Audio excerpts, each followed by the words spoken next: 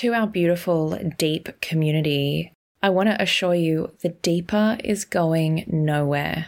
And the same incredible content will be released every week, but now through Arise. It is going to be less trauma heavy and more inspirational, uplifting, but it will still challenge and push you to grow. For all your Deeper episodes, they are still available every fortnight. You can still get your deep hit with the Deeper subscription.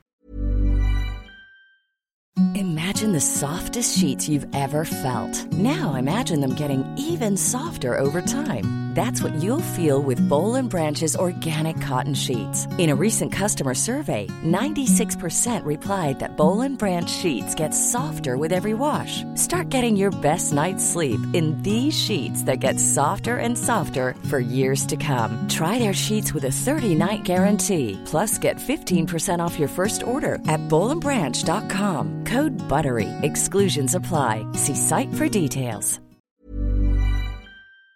When my father said, Mommy took a little vacation, I knew that at that moment, right there, that the race has started. Okay, motherfucker, we're in a race. And now it's let the best man win. Welcome to the Deep.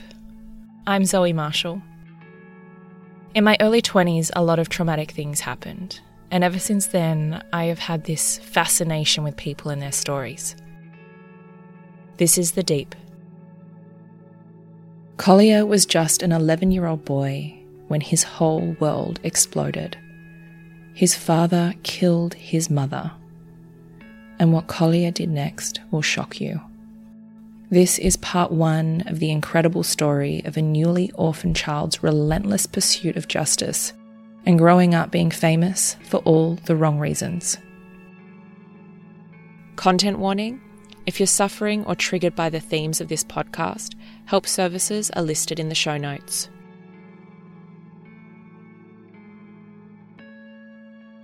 Collier Landry, welcome to the Deep. Thank you so much for having me, Zoe. You have one of the most exceptional stories, especially when it comes to overcoming trauma and resilience. Can we just start where it all begins? So where it all began was on December 31st, 1989. I'm 11 years old, soon to be 12, and my parents had been going through a divorce. They started their divorce about 6 months prior, and my father was very violent. I woke up to the sound of a scream that I'm pretty sure was coming from my sister, who had been adopted 6 months beforehand. And I was laying in my bed frozen, and I heard a really loud thud, like a body hitting a wall. Then about 60 seconds later, another loud thud. And what happened is I heard these footsteps come down the hall, and I used to sleep with my door open. And I could see out of my peripheral vision as I was just terrified in my bed, thinking, okay, something bad has happened. I see the feet in the doorway, and they stop there, and then they go away. So I end up falling back asleep. I wake up in the morning, I run straight to my mother's room, and I'm scrambling through her bedroom, and I notice that the sheets are all messed up. There's no covers. I'm moving through the sheets looking for blood because I literally think that something has happened to my mother. I mean, I know it instinctively. I come downstairs, and my father is on the couch, and he is just taken a shower, and he's sitting there in a towel wrapped around his waist. I say, "Where is my mother?" And he doesn't say anything. And I say again, "Where is my mother?" And he says, "Well, Mommy took a little vacation, Collier."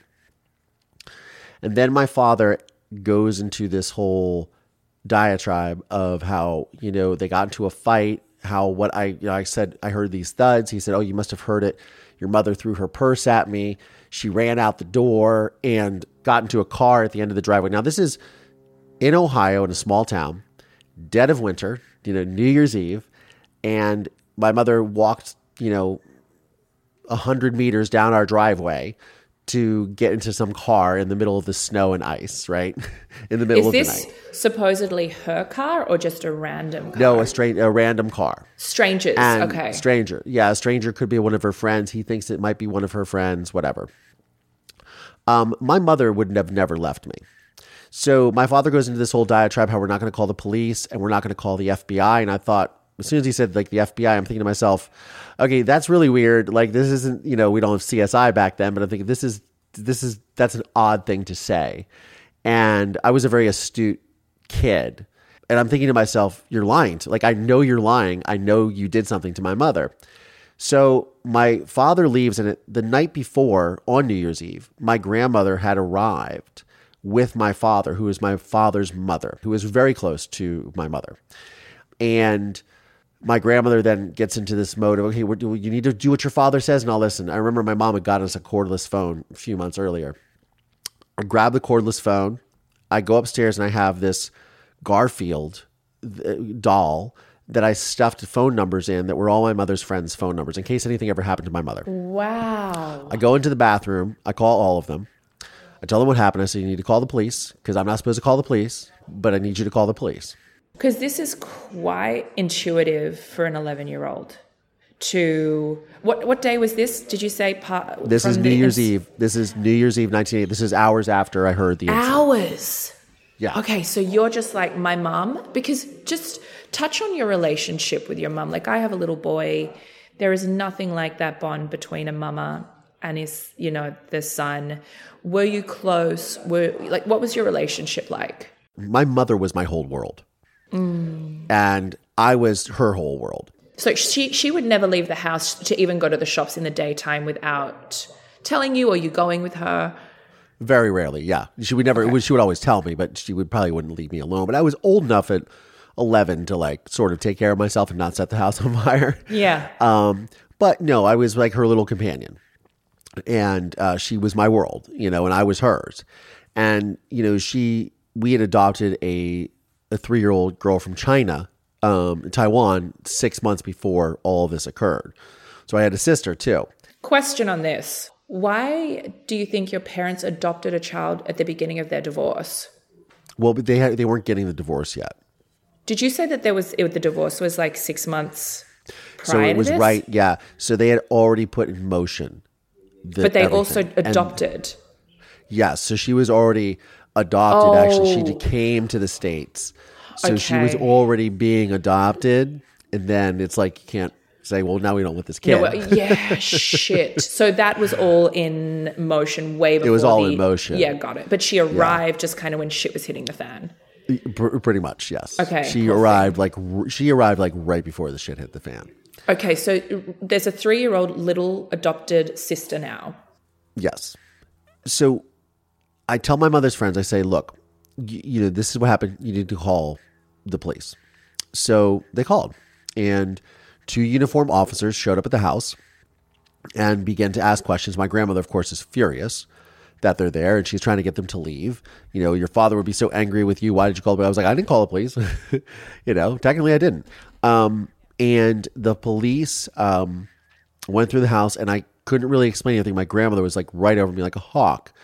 But I did tell one of the officers, I said, look, and my grandmother was saying, oh yeah, they got into an argument. She left. And I'm like, no, that's not what happened. But, it was very hard for me to sort of juggle that. So what happened is they left and nothing happened. My father came home that night. And then the next day is New Year's Day. Nothing has happened. I call my mother's friends again and I say, what's going on? They're like, well, we filed a missing persons case. And I was like, there's no missing fucking persons case. She's dead. Like, she's not, she's gone. God. Like, my mother wouldn't leave me. Like, I don't understand where this is not computing with everyone. Hang on a second. So you knew in your heart that she had died? I knew that she was gone, that she was dead. I didn't want to believe that, but I knew that she just didn't take off in the middle of the night willy-nilly and just, I'm going to go on a trip. Not at all. Not at all. Did you think that there was any other option? Maybe he'd taken her and put her somewhere against her will, or did you just go, no, it's worst case scenario? I pretty much thought it was worst case scenario. And even though my father was 6'3", 230 pounds, my mother's 5'6", 120 pounds, it's not much of a match, but I knew that I would have heard screams and struggles and things down the hallway, and there would have been a struggle if she was getting taken against her will, right? Yeah, right. So, and she would have, been screaming for me, and it would have been a whole thing, right? I called the friends back. I said, okay, what, no, she's dead. Okay, she's not missing. Like, something has happened is basically what I'm saying. So I'm not trying to panic everyone, but I'm trying to panic everyone. So what happens is there's an investigator, a detective who it's New Year's Day in a small sleepy town in middle of Ohio. And he happens to see this missing persons thing come across his desk, just kind of like, oh, this is something that's happened. Oh, wait, what is this? A doctor's wife goes missing on New Year's Eve? This is interesting. And he comes to the house. And his name was David Messmore, Lieutenant David Messmore. And he knocks on the door. My grandmother is apoplectic that he's here. She's very derisive with him. And she's obviously like pissed. Like, why are you coming here investigating and bothering us? And I'm like, come on in. And I'm just like, and he's very charming and just like trying to be like, oh, I'm so sorry to disturb you, but I'm looking for Noreen Boyle. If you knew about her, we have this and I'm just like, come in the house. And, she's furious and she runs to call my father. And I pull him aside and I look at him dead in the eyes. And I said, my mother is not missing. Something has happened to her. I believe she's dead. And he gives me his business card. Oh my God. And I hide it. And I was like, look, my mother would never leave me. Like, that's it. Like, my mother would never leave me. Something has happened to her, like, hello. And this is not like missing. Like, she's not like, oh, it's like, I took a little vacation. No, she is like, something has happened to her. And I get his business card. So I go to school the next day. So it's, January 2nd, 1990. And the first thing I do when I go to school, because I know that, because my father they were getting a divorce and he was relocating to Erie, Pennsylvania, which is about 5 hours away from Mansfield, Ohio. And he was going to start a new life with his girlfriend. She was pregnant at the time. I didn't know this, but she was pregnant. So this is pretty full on. We're talking about a really unhappy marriage, obviously, that has a lot of abuse, violence, infidelity. But he has a well-established partner that is pregnant, that he's moving his life. Yeah. So the thing that I ended up coming to find out when I told my mother that I thought my dad was cheating on her. So this is, this is after Father's Day, 1989. So after my sister was adopted and everything like that, because he had introduced me to her like a month before, but then I saw him kiss her, but it wasn't like a friendly, like little kiss on the cheek. It was a tongue kiss, as I put it when I was a kid. Right. And it was I knew it was a romantic thing. Right. And he asked me to lie about it to my mother, and I did. And then I felt guilty. So the next day I confronted her and I said, I think Daddy's having an affair. I'm really sorry. God. And I told her what happened. This is too much. She, said, oh, I don't appreciate you lying to me, but thank you for being honest. And then she went on the phone, and then I heard her screaming. And apparently what the deal was is my mother knew about the girlfriends. My father was a chronic womanizer. He had many, many girlfriends, often multiples at once. She knew about all of this, but her rule with him was, if you are going to go through these shenanigans, that's fine. You do whatever you got to do, but don't involve our son. And once he involved me, he crossed the line in the sand with her. He crossed the Rubicon. Like, that's it. There's no turning back.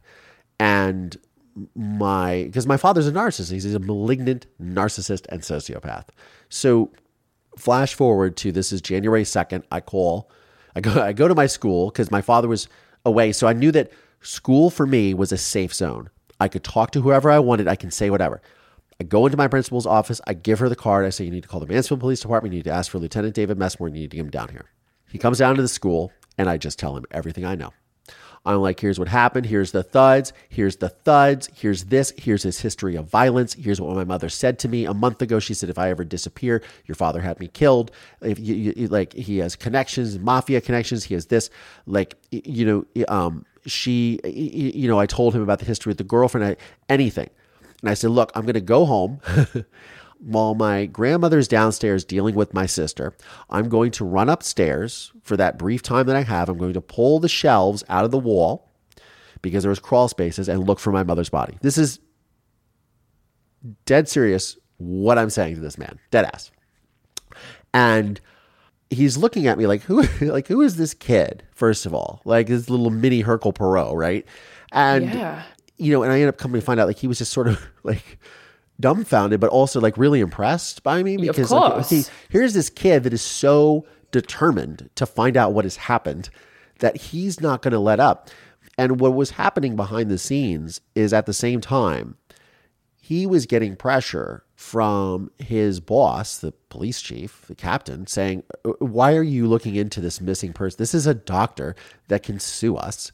This is an affluent doctor. This is a community that frowns upon these types of things. He goes, yeah, but this kid is adamant about the fact that his mother would never leave. Like he knows, I was the driving force, right? He just knows. And so what ensued for the next 20 some days is a series of me going home, finding more clues, looking for to see if I could find her purse that she would never leave the house from, or without. Found the purse, looking for this, looking for that. And what ended up happening is my father was coming home like late at night because he was working in Erie, and he started having he had these scratches on his hands. And then he was really sore and he wanted me to rub something on his back, like Bengay, which is a muscle rub on his back, because he was really sore. And he said he was moving all these boxes to move into his new office and all this stuff, right? And I was like, this is all serious red flags. Yeah. And my father, who had a proclivity for violence and violent movies and things like that. Had you seen physical acts of violence towards your mother? Yes. And myself. Okay. Yeah. Okay. And my father also had, also was apoplectic, and he could literally at the rage that would come from him from something as simple. I remember one time I was helping my mom cook breakfast in the kitchen, and I dropped an egg on the floor, like an egg. And he went ballistic and threatened to kill her and me. And he just like that, like a switch just flipped, right? And it was just, he had this rage that could just come full on out of the middle of nowhere. So what happened is he starts doing this, and I'm telling Messmore, like every time I go to school, I'm like, call Dave Messmore. Let me talk to him on the phone, get him down here, whatever it is. Like I'm little Hercule Poirot doing my investigation, and he is, he's listening to me, and I'm like, okay, so what have you found out? Well, we haven't found anything. So I'm driving with my father one night because he's like, come with me to my office. I need to pick up some paperwork. Now, mind you, this whole time while my mother is missing, his divorce lawyer is coming over. They're having meetings like in our kitchen or in our little dining room area. There's lots of intense discussion. There's signs on the door saying no comment, no police, no this. Messmore keeps coming to the house to try to interview my father. My father won't talk to anyone. It won't talk to the police, nothing. And no questions, no reporters, whatever the hell it is, right? What happens is my father says, I want you to come to the office with me. I'm going to go pick up some paperwork or whatever. I'm like, okay. So my father, we go to this office, we pick up this paperwork, and then we go to the gas station. And I know that this is like my fucking opportunity. And my father walks into the gas station to pay for gas, and I can see him outside the window. And he goes in, and he's in there rummaging, moving around the gas station. And I'm like, okay. And I start rummaging through his car, and I open up the center console, and I find 2 Polaroid photographs. One is of a house that I've never seen before in my life. The second one is of his girlfriend with her 2 children, who I'd met several times, sitting in front of a fireplace that was covered in plastic. And they were both Polaroids. And I thought to myself, this is a clue. So I went to school the next day. My father comes out, I put them away, hid them back in his console. Went to school the next day, said, call Dave Messmore. Got him down there. I said, I found something in my father's truck. I found these photographs, and I think there's a house. And Sherry, his girlfriend, mistress, is there with her kids. Something is up. Ever catch yourself eating the same flavorless dinner 3 days in a row? Dreaming of something better? Well, HelloFresh is your guilt-free dream come true, baby. It's me, Keke Palmer. Let's wake up those taste buds with hot, juicy pecan-crusted chicken or garlic butter shrimp scampi. Hello Fresh. Stop dreaming of all the delicious possibilities and dig in at HelloFresh.com. Let's get this dinner party started.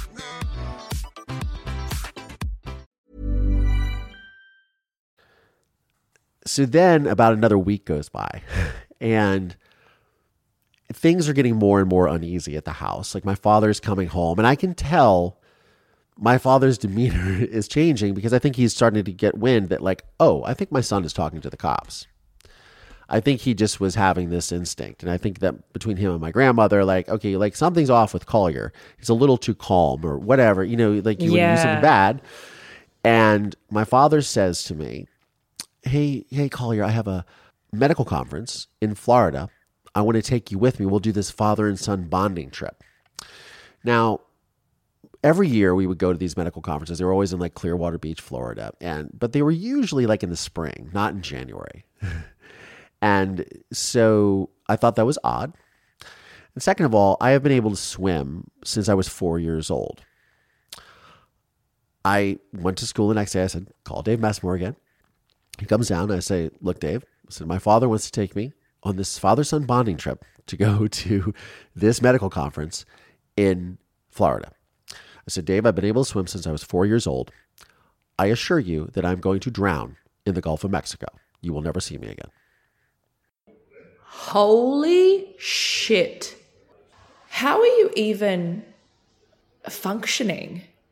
I think when you deal with really serious trauma and like, not like serious trauma, like real fucking shit. Like you lose your whole family. Like, you know, you're in the middle of a war, you know, something like just your whole world gets ripped apart. I think that what happens is your body just, you can either go into fight or flight, or you can go into this sort of this state when you're in your limbic system and you're able to analyze and assess and go, okay, I can't control what happened, but I can control what happens next and how I'm going to respond to this. And I actually did a TED Talk about this. And I said, you know, it's like your why to what now, right? You're like, why did this happen? Okay, well, I can't concentrate on that. I got to focus on what's happening right now in front of me. Next. And I think that when you lose this, when you use this, it is what ultimately leads you through the trauma in a way that like, okay, you're like, there's nothing I can do, but I can do this. I can make this action happen. I can take control of this because I can't control anything else. And what I knew is when my father said, Mommy took a little vacation, I knew that at that moment right there, that the race has started. Okay, motherfucker, we're in a race. And now let the best man win. Yeah. And I was determined because at that point in my mind, I had realized I have absolutely nothing to lose because I just lost the most important thing in my life to me. So fuck it. Now it's about like, you're not going to get away with this. I'm going to find out what happened. Like, it's just not going to happen. And I guess that's extraordinary. I don't know. I mean, it's fucking extraordinary. It is extraordinary.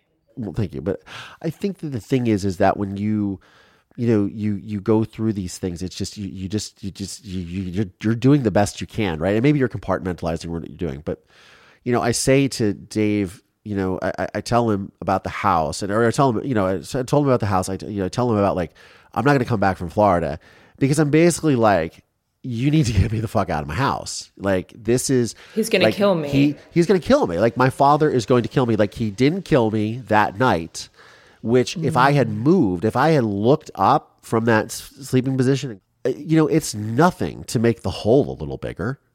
Like, just throw another body there. I don't care. They both went together. They both ran away together. Yeah, right. Exactly. She took her son in the middle of the night, and you know, hey, the daughter too. Yep. So yeah, they disappeared. I don't know what happened.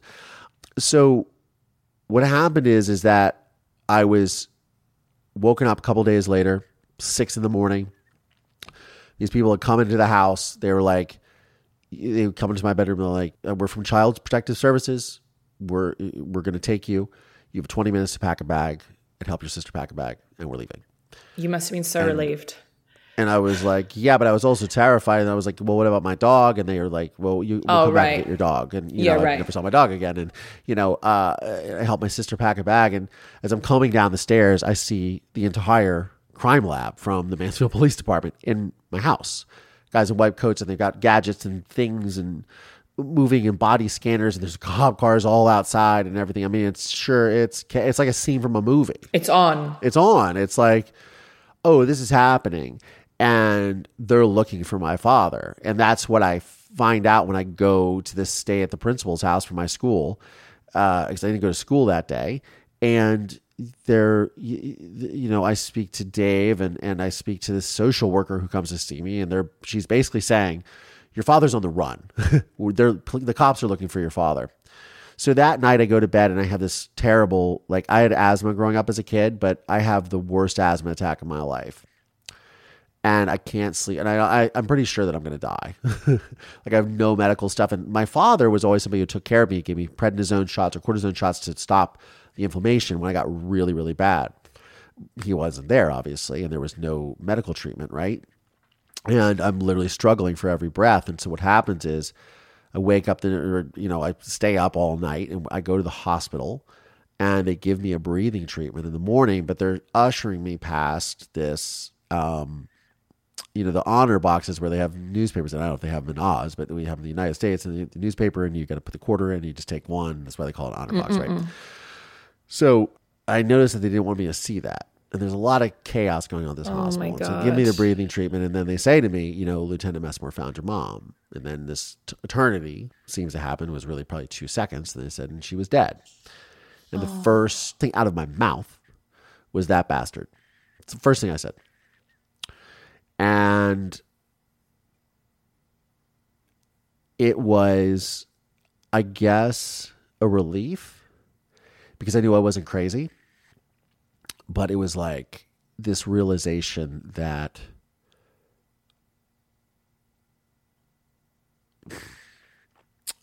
my life would never be the same. So I guess there was this validation of that, okay, that I'm not crazy, and that all of this has led up to this. But at the same time, it's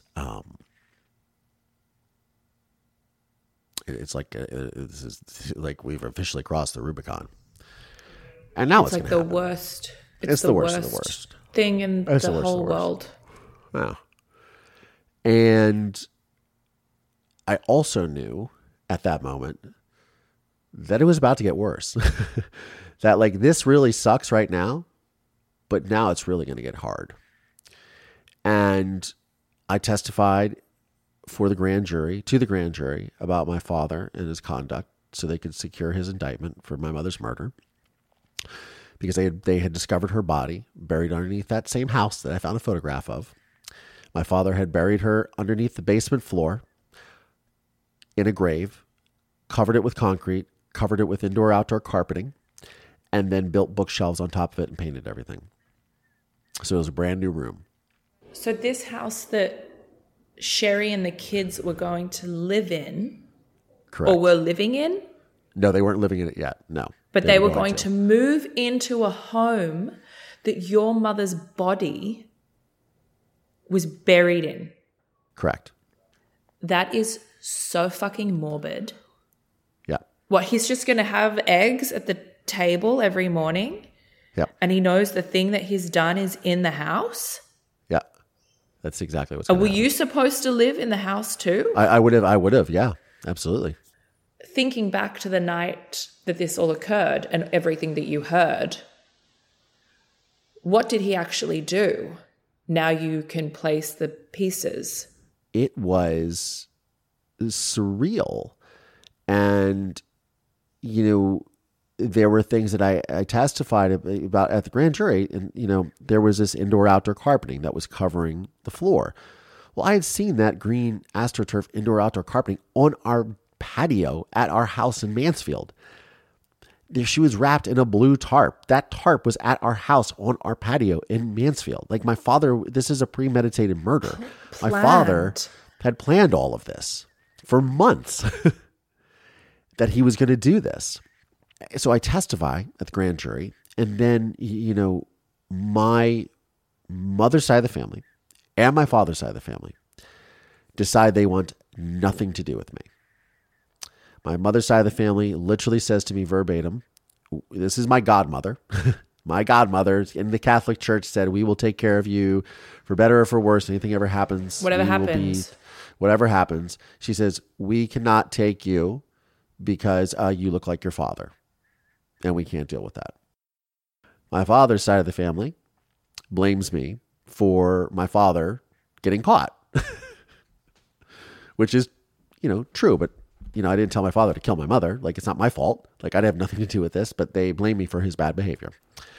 That it's my fault for violating the family code or whatever the hell you want to call it. And that's, yeah. So I go into the foster care system. This is fucking the hardest thing, right? Because you have lost the most meaningful, important person in your universe. All you know. Yeah. The supposedly person that was supposed to protect you, your dad, has done this horrific thing. So the grief and the trauma and your whole world is imploded. And then to turn around and the carers are now abandoning you. Yes. All of the people that you know. Yep. And then so there's no roots, there's nothingness, and you're just placed in the system. Correct. It's just a recipe for disaster. Yeah, it's the wolves. They're like, you can fuck off. You can go fend with the wolves. So the foster homes that you were in, there's not a great track record for kids' well-being in a lot of these situations. Were you moved around a lot? Were you comfortable? I was just in one foster home, and no, it was not good. And it was the principal from my school, and they wanted custody of my sister, so they took us both. The principal? Yes, yes, the principal from my school. That you were going to and asking to call the correct agent? Correct. They fostered you. Yes, and they wanted to. My mom was trying to help them also get a girl. They wanted to adopt a girl from China. They used to take care of and babysit my sister when my mother, would let them to watch her or whatever from time to time. So they really loved her, and they made it so they had stepped in, and then they told Children's Services that I didn't bond with my sister and I should be separated from them. I didn't know any of this was going on. I wanted to be adopted by the police officer, David Massmore, who was from the case, and because we had bonded, and yes. That's where I wanted to go. They wanted to adopt me. I wanted to do that. Oh, and they did? The judge, yeah, and then Wow. the judge said, in court, if you think that I'm going to put you with the guy that put your father in prison, you're out of your mind. And I started screaming and crying, and they had to take me out of the courtroom and all this stuff when it was a hearing. Sorry, but why? Because, ultimately, that judge had been investigated by him years prior on corruption charges. Bullshit. That is some bullshit. So they won't let you, oh my God, so it's like a vindictive thing. Correct. So they couldn't just give me that one little thing. Like, this kid who's been through all this shit just couldn't have that one thing. Like, you couldn't just give the kid something that would have been. It's like a constant smack in the face, like.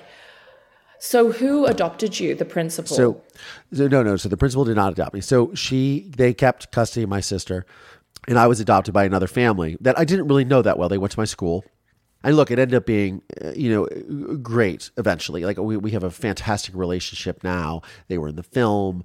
They were very supportive. They brought me into, I went from a family that was like myself most of my life as an only child and a sister to like my adopted father has 9 brothers and sisters, and my adopted mother has 4 brothers and sisters. And they had this like giant family. It was like, at the family reunion, there's like 200 people. I was like, who are all these people? It was so dizzying, so it went to this very unique experience. They had a younger son that was 3 years younger than me. So I had a brother that I took on, or they took me on rather. And, it just, I stayed in the community that I was from. And, the thing is I was the key witness against my father because I'm the one who initiated all of this. And I'm the one who knew all of the facts, and everything against my father was circumstantial. So, he had hired this very high-powered legal team, 2 different lawyers and a veteran criminal defense attorney, in the state of Ohio, and who had an excellent track record for getting people off.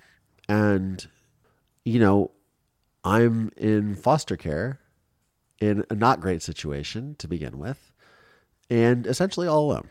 And I had to, the prosecutor had told me, he said, look, we don't need you to testify. Are you sure you want to do this? And I was like, well, it's over my dead body.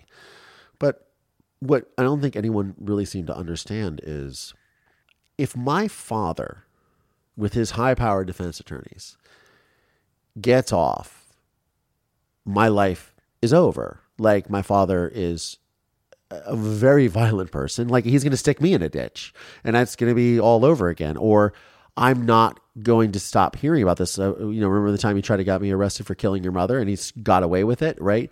I'm going to grow up like this. Yeah. Because you go back into his care? Do you know what I mean? If he's off, that's just like... On the flip side, my life is over anyways. So it's like, it's a damned if you do, damned if you don't. Like, you're fucked either way. But I was like, I said to myself, I need to do the right thing here. And the right thing is honoring my mother. I've come this far. I know what happened. I know what the truth is. And fuck this dude. And I testified in court for 2 days, staring my father down on the witness stand. My father was found guilty on June 26th, 1990, and he is still incarcerated to this day. Wow. What was the charge, and the sentence? Aggravated murder and abuse of a corpse. 21 and a half years with parole. So every year, every 10 years, he comes up for parole. And what happens every 10 years? Well, so in 2010, he was up for parole, and I actually advocated for him because first of all, I knew he wasn't going to get out. I told other people, I'm going to go do this because he's my father. And also I want to be able to tell this story, and I want my father's cooperation one day. And I want to, for whatever reason, I'm trying to get answers, and I know that this will continue to sort of help me on my journey, but I don't really, I knew that they weren't going to remand him to my custody. I couldn't take care of my father. I couldn't do, I wasn't financially in that position. There's no way. I mean, I still couldn't do. They would upset my whole world, right? And why would you as well? Yeah, exactly. You know what I mean? And so, but I did say, I feel like, I went on his behalf because I knew him being a narcissist and a sociopath, that would curry favor with him. And I knew that there was 30 some people that were saying, no, don't let this guy out of prison. And essentially they were like, don't let him out of prison because he's going to kill his son. He will kill Collier. Absolutely. He's a vengeful psychopath. Person. He's a psychopath, So he didn't get let out. And he was just up for parole in 2020, and they didn't let him out. What will happen when the sentence has been finished? Well, there's no finishing because he's on old law. So you have to go before the parole board before they release every 10 years. So they continue, or it goes 10 and then it gives 5. So next time he'll be every up 5 years in 2025, right? But will he ever get out? I have no idea. I mean, if he got released in 2025, he would get out and he'd be 82 years old. I don't think he should be released. Will you have to testify again at that parole hearing? Sure. Yeah. And then you just prove the case again? Yeah, I mean, I just say I think also at this point, he is just so institutionalized, it doesn't do anyone a bit of good for him to be released. It doesn't do anything for him. It's actually going to throw his world into upheaval, in my personal opinion. But he's also very vengeful. My father is a very vengeful person. This was just part 1 of my interview with Collier. Next week, we discuss growing up being famous for all the wrong reasons and what happens when he confronts his father as an adult. I hope you enjoyed this week's episode of The Deep. If it's left you with any burning questions for me or our guests, please hit us up by direct message on Instagram at What's the Deep.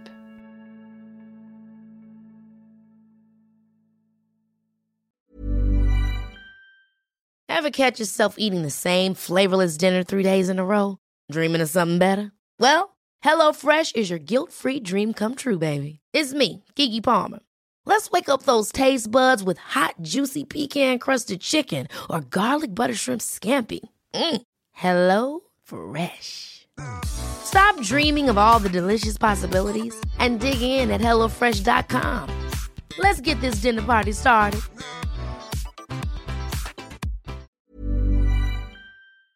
Hi everybody, it is Zoe here. Change is coming to the deep. I want to welcome you to Arise. It's uplifting, it's quirky, it's curious. It's all about the mindset and self-discovery to be more helpful and of service. During 16 of the Deep, you will hear some of these episodes, and I'd love to hear what you think of them over on our Instagram at What's the Deep.